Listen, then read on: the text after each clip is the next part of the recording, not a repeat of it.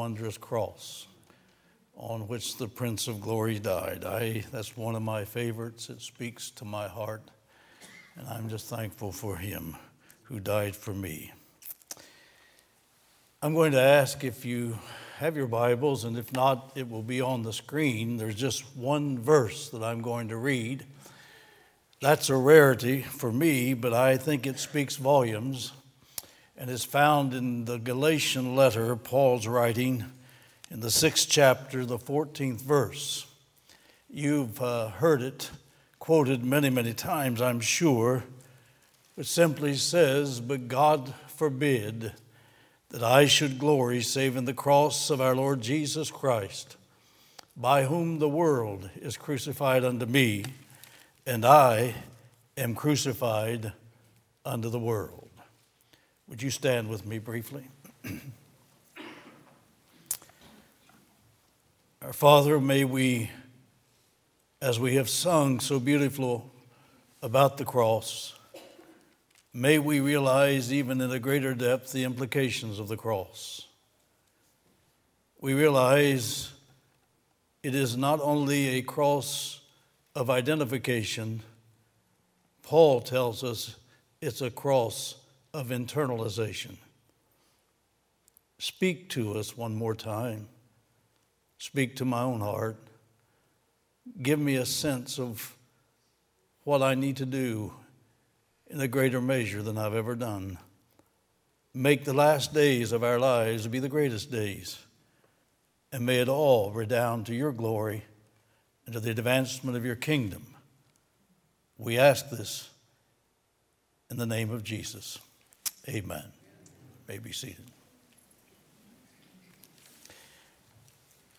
We just came through the Passion Week a few weeks ago. The Passion Week, of course, started with the Palm Sunday and carried on through Easter Sunday. Across the years, I've done an in-depth study of that week, and I think I can tell you everything Jesus did as far as what is recorded in the Word of God in that week.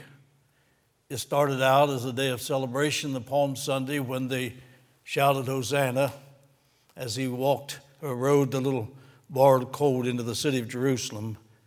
And it was just a few days that Hosanna would turn to crucify him.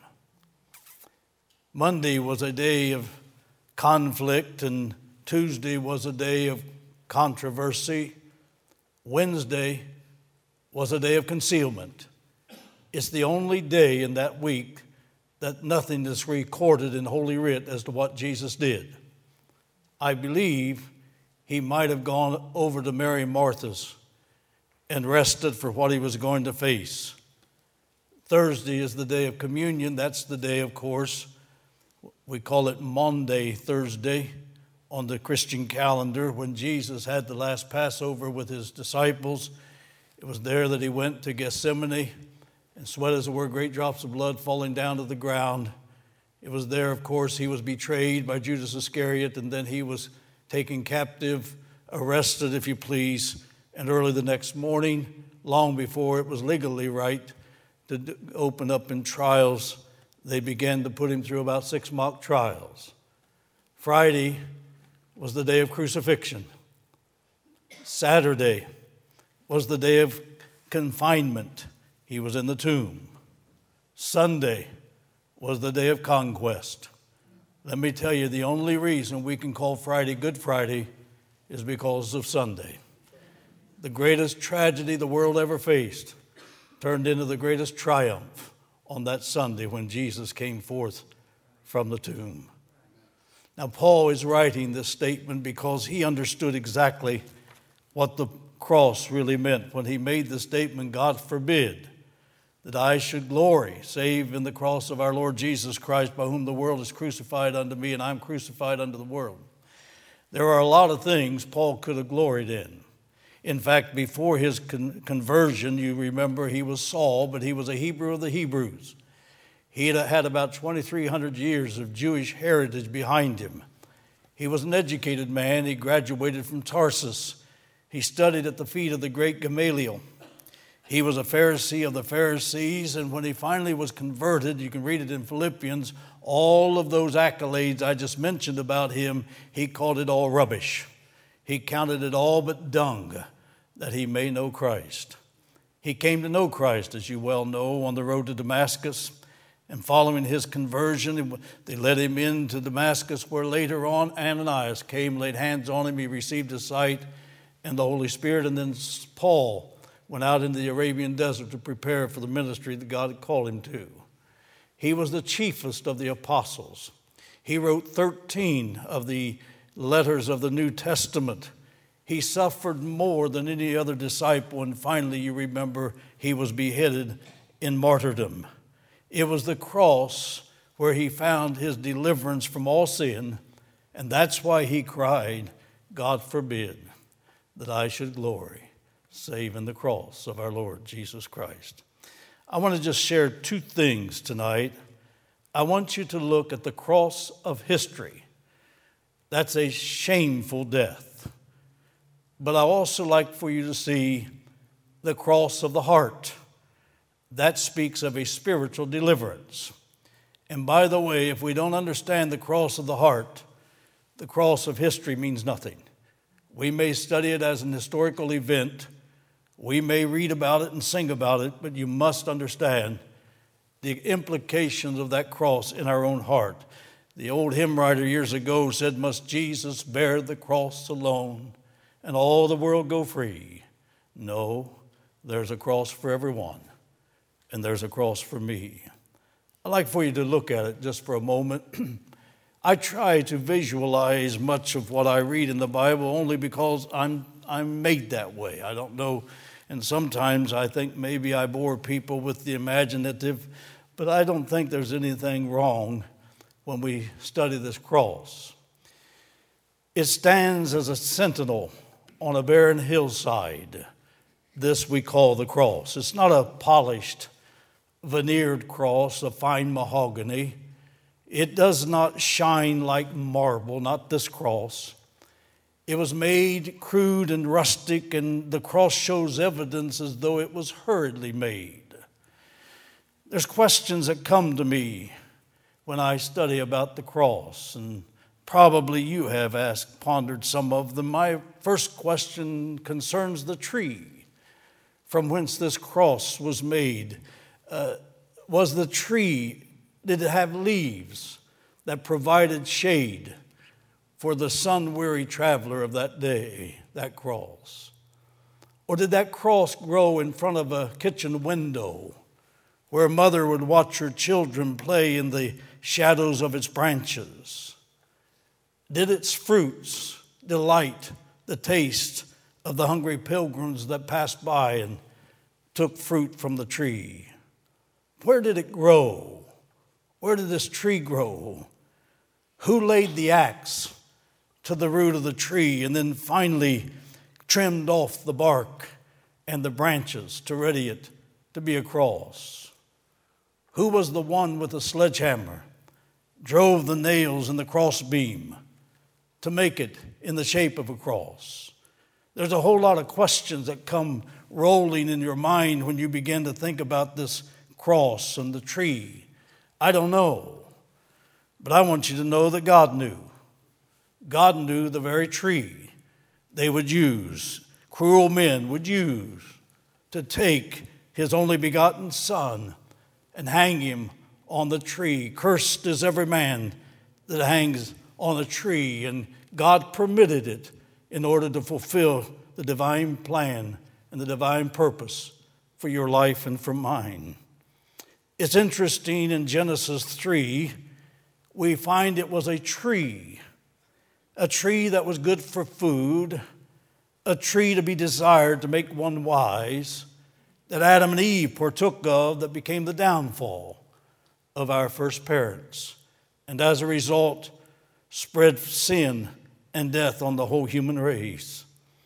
Perhaps this is one of the reasons why heaven is overshadowed with a great tree that grows on both sides of the river of life. That river, clear as crystal, that cascades from the throne of God and the Lamb. That tree will not bear just one fruit, that tree will bear 12 manner of fruit, and the leaves of that tree will be for the healing of the nations. It just somehow seems fitting to me, as sin come by way of a tree, it will be defeated through the instrumentality of a tree. I think God knew that, don't you? You see, I have a great confidence in the sovereign God that I serve. In fact, I'm glad that I know that God. In the Old Testament, this cross is prefigured over and over and over again, from Genesis all the way through to Malachi. For example, if you remember in the wilderness, that wilderness became a viper-infested place where the serpents were biting the children of Israel and they were dying like flies.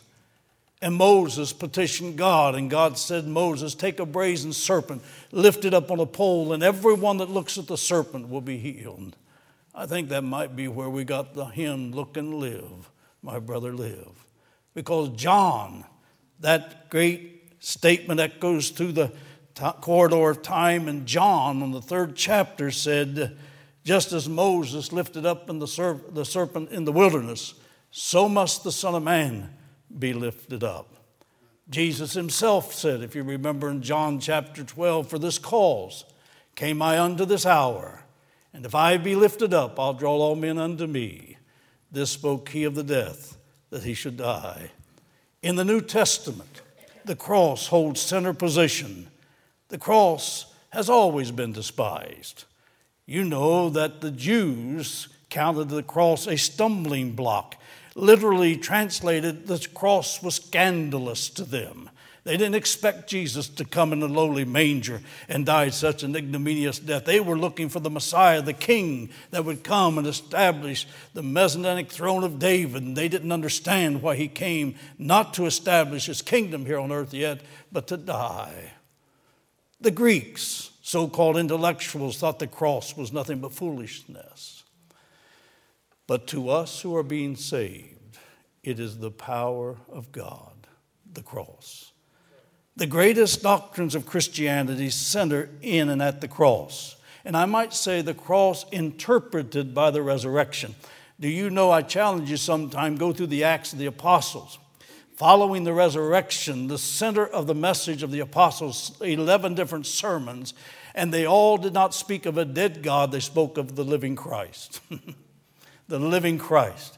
By the way, folks, no other religion can testify to their God being dead and now is alive forevermore.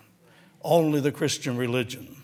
He lives, he lives. You ask me how I know he lives. He lives within my own heart.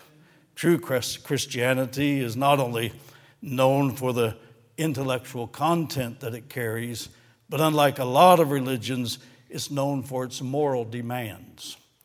When you read, thou shalt and thou shalt not, I want you to know those are God's moral demands. And they cannot be just sort of discarded as though we're beyond that preacher. By the way, the 10 Commandments are just as binding today as they were when they were inscribed on the stone. God just took them off of the stone and wrote them in the heart and the minds of man. And the love of God is the desire to do what the law commands. It is simply the transcript of God's holy character. And as he which has called you is holy, so be ye holy. And those moral demands are things we try to debate over, but I want you to note, because of the power of the resurrection. Let me take time. Because of the power of the resurrection, the same power that raised Jesus from the dead, these commandments find their enablement.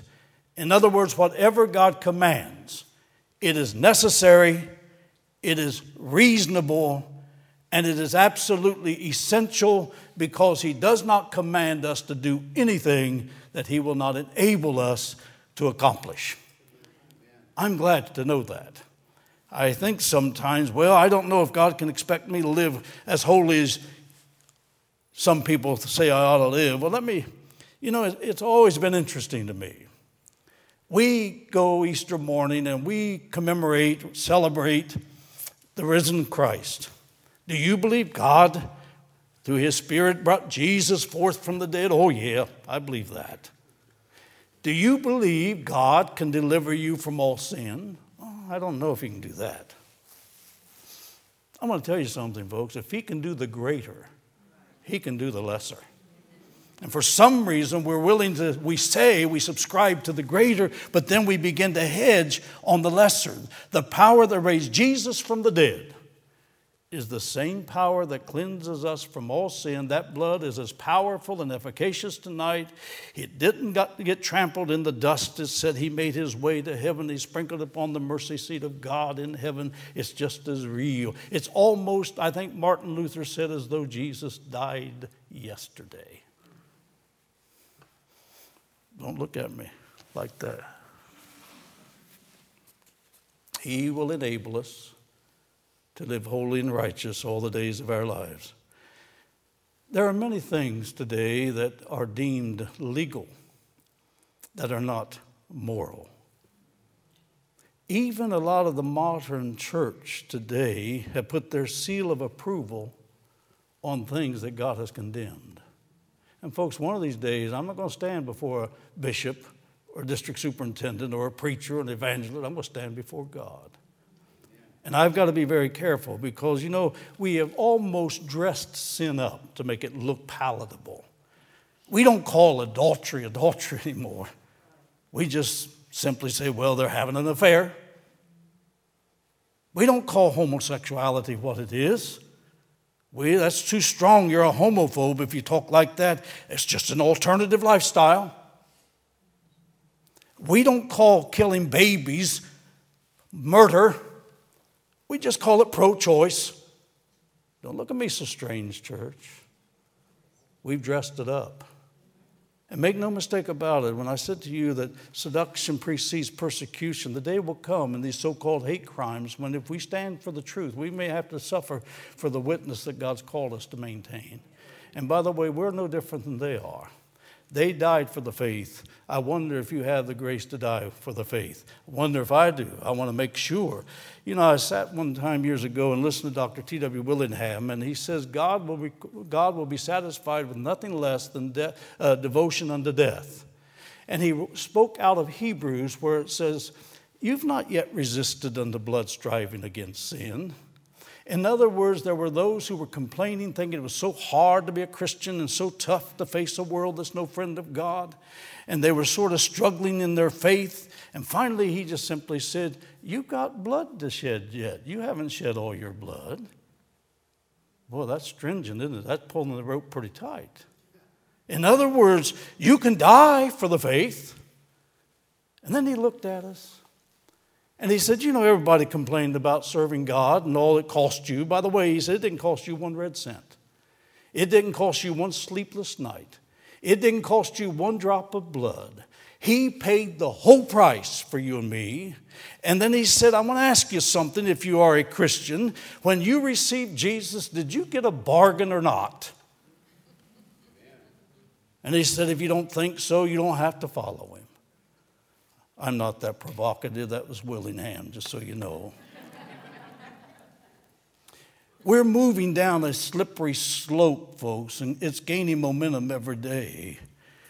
We are witnessing in this whole radical Islamic faith, and I know that all this stuff is taboo in these days, but we're witnessing a religion that has absolutely no moral restraints. Under the guise of religion, it's almost as though, and I've tried to be a student of what I'm seeing, and I've been trying because I've always enjoyed reading the Second World War. And I don't know why, just pray for me, but Hitler absolutely intrigues me, a man who went so low. But it's almost as though hell has been let loose on itself. I'm not sure, but what we have reached, a point of absolute evil, equal to what Hitler did in his gas chambers some years ago. And I was wrestling the other day. I read a book. A guy gave it to me, and it was an intriguing book on that whole area. And I sat down in 3 hours and read the entire book. It was so readable. And I used to wonder, from whence comes this obsession of suicide bombing? I mean, to you and me, I hope, to you and me, that it's out of this world that a person will just strap a bomb on themselves and go blow themselves up. And so I began to read. Do you know that Adolf Hitler had a mentor who was an atheist by the name of Friedrich Nietzsche? Friedrich Nietzsche did not believe in God. Oh, by the way, just as a footnote, I don't want to forget this, he died in an insane asylum. He was an ignorant and a crazy man, Friedrich Nietzsche. And I want to say that strongly. He was a crazy man. And he said, God does not exist. We are God's. We are our own creation, and when God's gone, man becomes his own creator. But a man rebuked him. And he said, be that as it may, you still have to reckon with death. Do you know what he said? Oh, absolutely overwhelmed me. He said, don't let death take you. You go to it. That way, you're not a victim, you're the victor. He did what they called deified suicide. Can I tell you, you and I have not seen the depths of a depraved heart, the length that will go. And that's why the cross is so important. For when man rejects the true and the living God, because he is a creature that must worship, and by the way, we all worship something, that man will make a God of his own. But the God that he makes will not condemn the sin that he loves. That's why the cross not only converts, that's why the cross cleanses from what we call the defiant ego, E-G-O. You know, the word flesh is used in two different ways in the word. Sometimes it speaks of this soma body. But that isn't always true, because in Romans, for example, in chapter 8, Jesus was looking at those in the body and said, but you're not of the flesh. That's the word sarx, which is talking about this ego, this carnal, self-centered being, because they had experienced this crucifixion that I'm talking about. In fact, if you want to find out, if you take the word flesh, drop the last letter and spell it backwards, S-C-L-F, self, ego, the big I, if you please. That's where the cross of the heart speaks of a spiritual deliverance. If you would go to the 20th verse in the second chapter of the same letter, Paul says, I am crucified with Christ. Nevertheless, I live. Yet he said, not I, but Christ lives in me. The life I now live in the flesh, I live by the faith of the Son of God who loved me and gave himself for me. Do you know, I don't have time, but when he said, I'm crucified with Christ, that I is the renunciation of the self-ego. In other words, my rights to myself has died. God owns every part of me. He can do with me what he pleases. Then he said, I'm crucified with Christ, the renunciation of life, nevertheless I live. That's the realization of the true life. Not the self-centered life, but the self-conscious life. When we talk about dying to self, we're not talking about this body dying. God wants these bodies as his vessels to fill, to work through. He's talking about this self-centeredness. And then he says, not I live. Christ lives in me. That's the reproduction of Christ. That's the difference between merely an identification of the cross and the internalization of the cross. Have you been crucified with him? Paul testifies to it. You know, the word Calvary is mentioned only one time in the New Testament. Does that surprise you? All the songs we sing about Calvary, all the sermons we preach about Calvary, it's only one time in Luke 23 where it says when they came to the place called Calvary that they crucified him. Now, 3 other times it's translated skull. The word Calvary in the Latin is skull. The place of the skull. The place was carved out on the face of Mother Earth by the wrinkling hand of time in the shape of a skull, and there is where they crucified Jesus. And as he was hanging on that cross, suspended between heaven and earth with a convert on one side who turned to him in his last hours and a criminal on the other side who rejected him. No ceiling over his head but a frowning providence, and no floor under his feet but a rocky world, and no walls about him but the darkness of a midnight hour that closed in at high noon. There they hung him. And when Jesus gave up the spirit and said, "It is finished," he transformed the place of the skull into the place of salvation. Aren't you thankful? The old symbol of Christianity, as you know, is a fish. You see on behind automobiles sometimes, not vehicles, they have a little fish. That was the symbol of Christianity in the Old Testament. Of course, oftentimes they knew that if they were caught worshiping, they would have to suffer persecution. So they'd be sitting around and they'd draw a fish in the dirt. And if the other guy drew a fish in the dirt, they knew that they were like faith and they'd go somewhere and worship together. I don't know why it was a fish. I've asked myself questions about that. Maybe one of the reasons I have a slow time getting through my Bible every year is because I ask too many questions. But I wondered, why did they use the figure of a fish? Was it because the real strong apostle was Peter, a fisherman? Or was it because it was out of a fish's mouth Jesus took the coins to pay his taxes? Was it because he fed the multitude with loaves and fishes? I don't know. If you ever find the answer, let me know. I'd like to know. But I can tell you in the New Testament, the symbol is a cross. A cross. You know, the Bible teaches it's appointed unto man once to die. Jesus did not die because he was a man. He reversed cause and effect. He became a man so he could die. Why was that necessary? Do you know that man as man could not save himself? All have sinned and come short of the glory of God. We couldn't produce such a sacrifice. God as God could not save man. Man sinned. Man had to die. So God became man in Christ in order that he might die in our stead. Now, when you read in Revelation, you read in Ephesians, you read in Peter, Jesus was the lamb slain from the foundation of the world. I say that because long before man was ever created, God provided for his redemption should he ever sin. He was the lamb slain from the foundation of the world. Now you say, why did he have to do that? Well, I'll tell you one reason.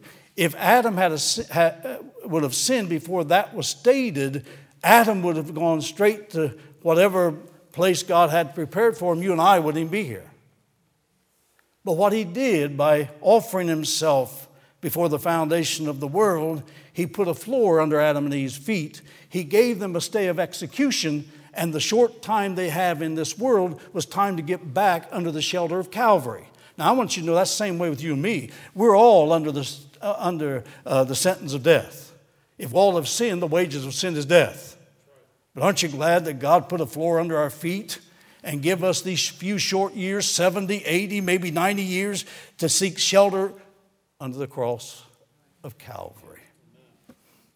And you know, it bothers me that we sort of fritter our life away with no concern about that. That's the most important thing you'll ever do in your life. Prepare to meet your God. The cross coincides with a calendar. I like the fact that we date our calendar BC and AD at the birth of Christ. Now, some historians say there's about a 4-year deviation or differential. I don't know. I'm not worried about 4 years. All I know is every time an atheist or agnostic or an unbeliever or a skeptic signs and dates a document, whether they like it or not, they're testing to the fact that Jesus Christ was, and he is, and he ever will be. Some things don't bother you like it does me. I'm glad. We date our calendar at the point of his birth, previous and thereafter. Calvary's cross, as I've mentioned, was planned before man ever created, before he created time. Therefore, I want you to note the cross is the point at which the eternal purpose of God coincides with the calendar of man. And God himself, in the calculus of time, determined the day, the place, and the mode of his crucifixion. Evil men didn't do that. This thing wasn't done in a corner. Time and again they sought to destroy Jesus, and you remember what he said? My time has not yet come. My time has not yet come. And when this time had come, it said he steadfastly set his face to go to Jerusalem. They did not take his life. He voluntarily and vicariously gave his life. He didn't die the death of a disappointed reformer. He didn't die the death of a martyr. He died the death of the Son of God for my sin and for yours. And when he died, you remember those yard birds? I don't know what to call them. Those guys down there laughing at Jesus and jeering. You remember they said, he saved others. He couldn't save himself. Wouldn't you like to just write it across the eastern sky? It wasn't that he couldn't save himself. He would not save himself, because if he would have, you and I would have been forever damned. In fact, when you read the word, he said, I have power to lay my life down. I have power to take it up again. It said he could have called a legion of angels.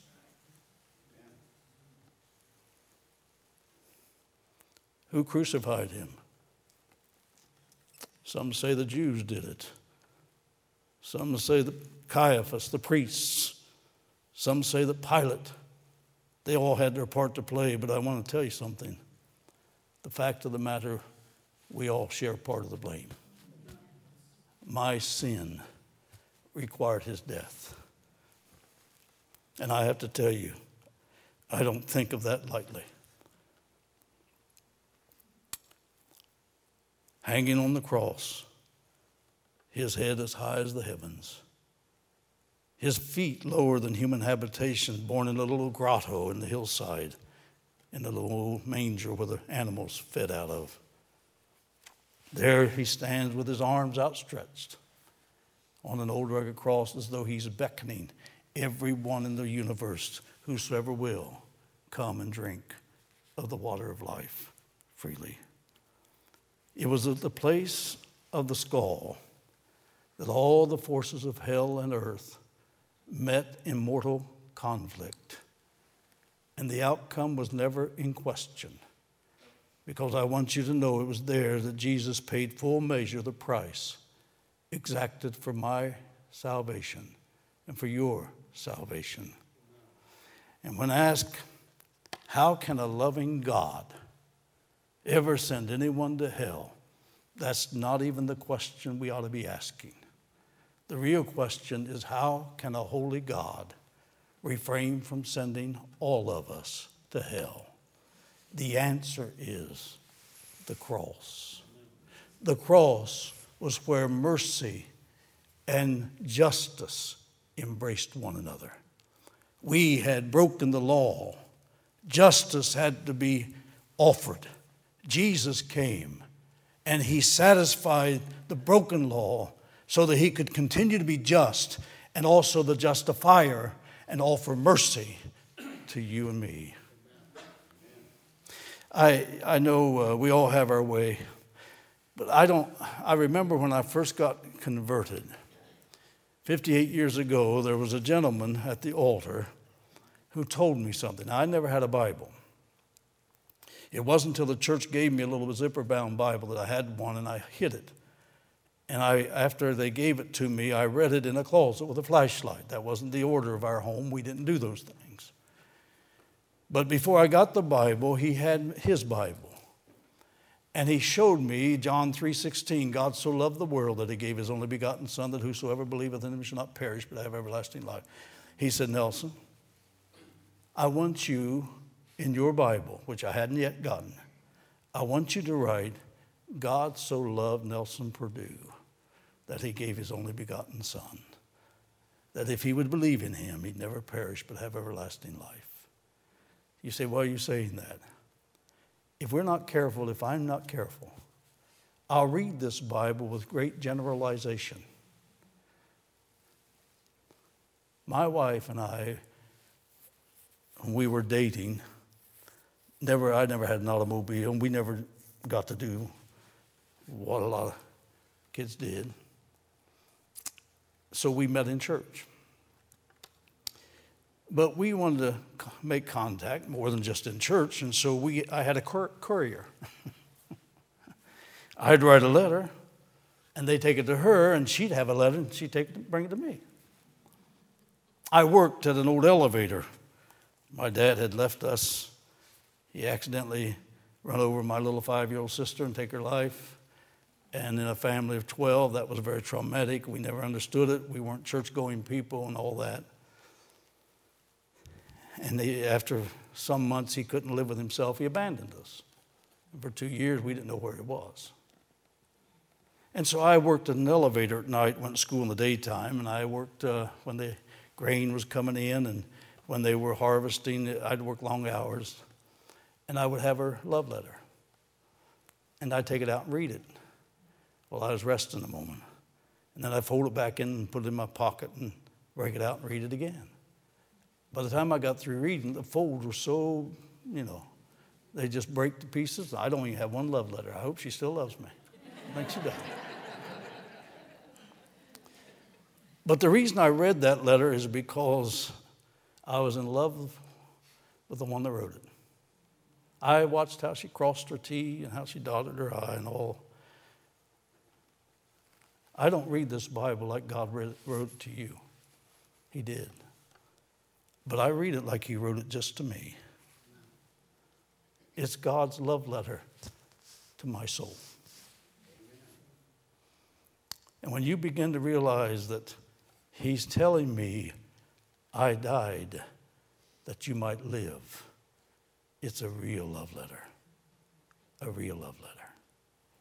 On the cross, God not only revealed his hatred for sin, he revealed his great love for the sinner, of which I was one. And so are you. I wonder tonight if we could so identify with this cross, we would be willing to internalize it. Not only is it a cross of history. I wasn't there 2,000 years ago when Jesus died on the hill far away. I wasn't there to hear him cry, my God, why hast thou forsaken me? I wasn't there to hear him cry, it is finished. Laid the capstone on an uttermost salvation. I wasn't there. And it means nothing unless I experience that very crucifixion here. It's not only a terribly shameful death, it must become a spiritual deliverance. And so many times we have almost romanticized the cross. We wear it on chains around our necks, and we put it on the lapels of our jackets, and we grace the edifices of our churches with it. We wreath it with flowers and put it on the gravesides. Nothing wrong with that, except that, let me tell you, I don't think Mary did any of that.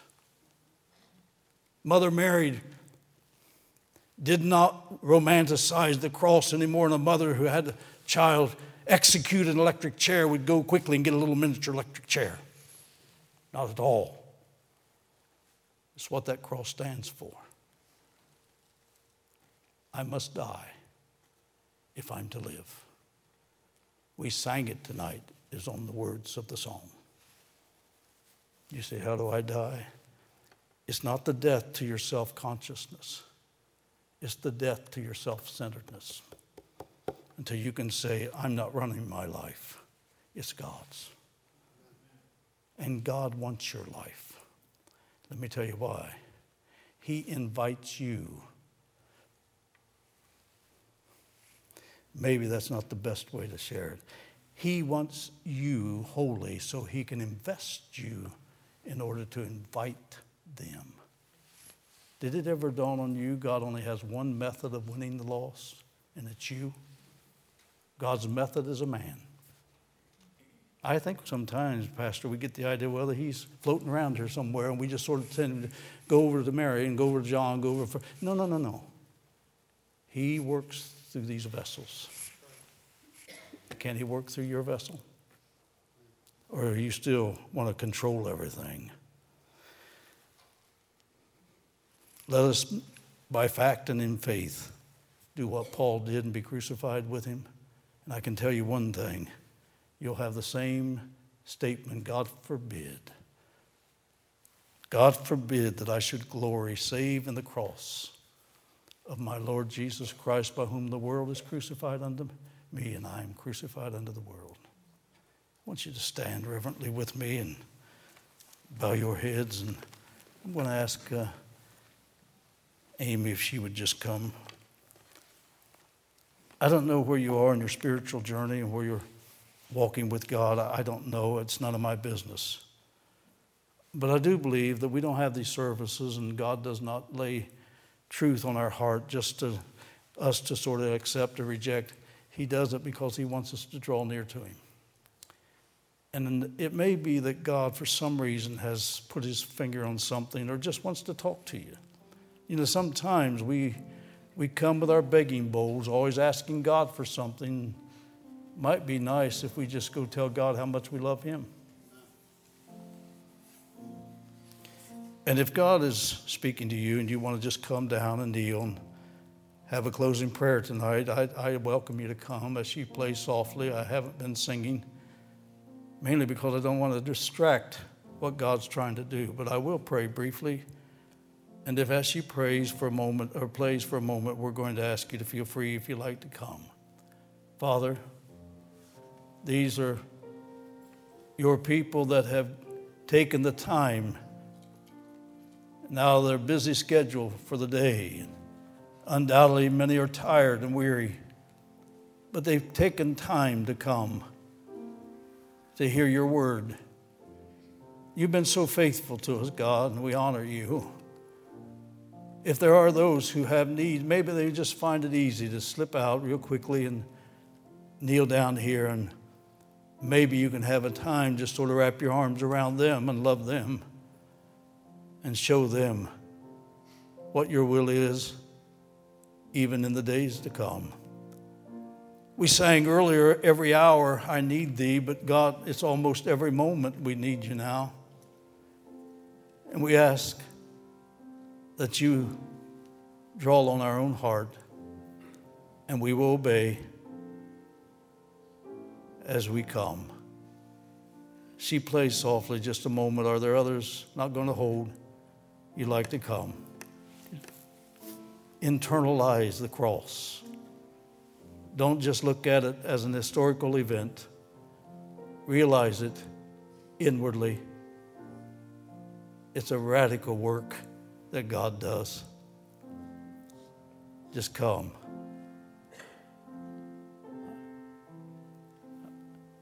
I'm going to wait just long enough until I feel free to release, but I don't feel it yet. But if you'd like to come, just come. Just come.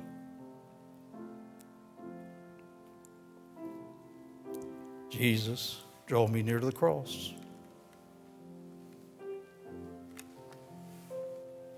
Yes, in the cross.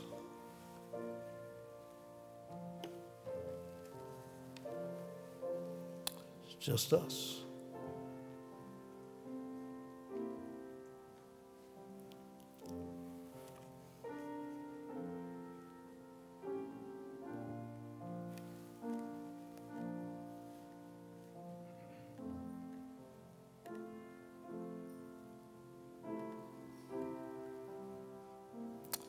Amy, play that one more time, then we'll pray. If you'd like to come on this one more verse. Just, you say, I've never done that before, preacher. Well, won't do it any younger. He waits. He waits. Arms outstretched to receive you. Just come.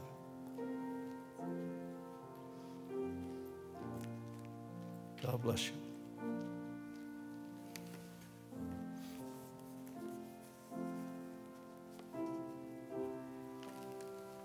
Here's the chorus. In the cross. In the cross.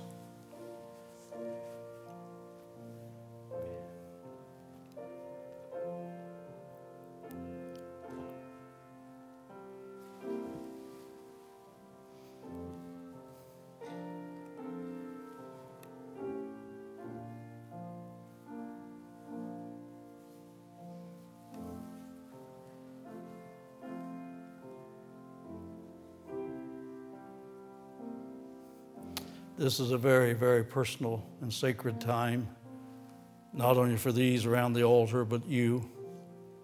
And you have acknowledged that, I can tell. I've sensed it.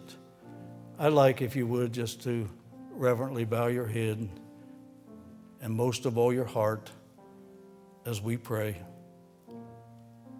Our Father, what a joy it is to know that you have adopted us into your family, and we can call you our Father and Jesus is our elder brother.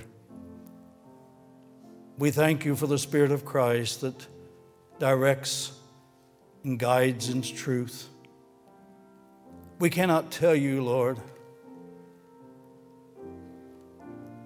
how we appreciate your death for our life. We were deserving of death. You weren't.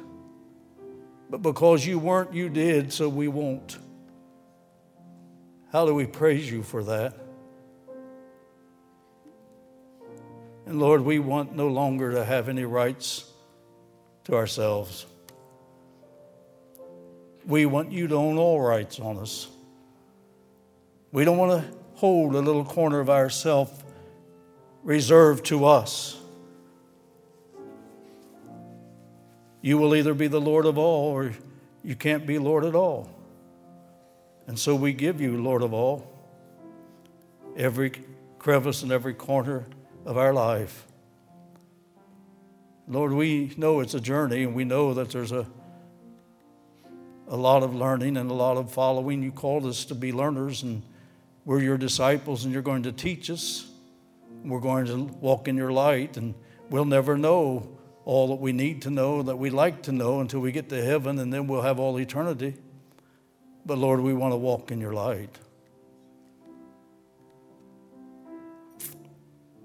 There's some physically ill here tonight, God, and we pray that a special anointing will be upon them and they'll feel the healing hand of God.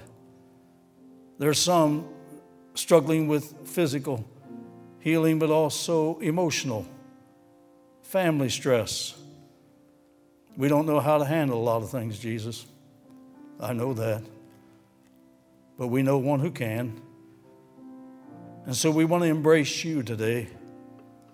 And if we embrace you, we will internalize the cross that you died on, and we'll walk with you.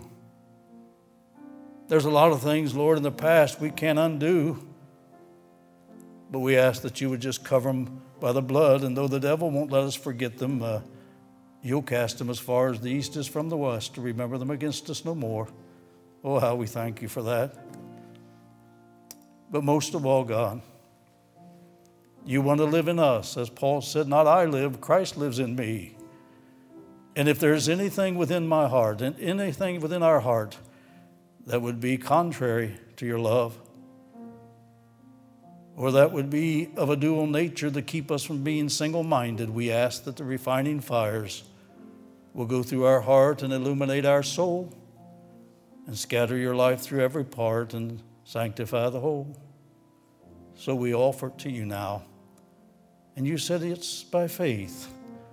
Nothing we can do, not of works, by faith in the true and the living God. Oh, thank you, Jesus, for the cross. And we want to walk with you all the way to heaven. Thank you for these that have come and found help and strength. And Lord, just to take time to tell you we love you. Whether we're standing or kneeling, Lord, we love you. Thank you for your love for us. And all of God's people said, amen, amen. God bless you.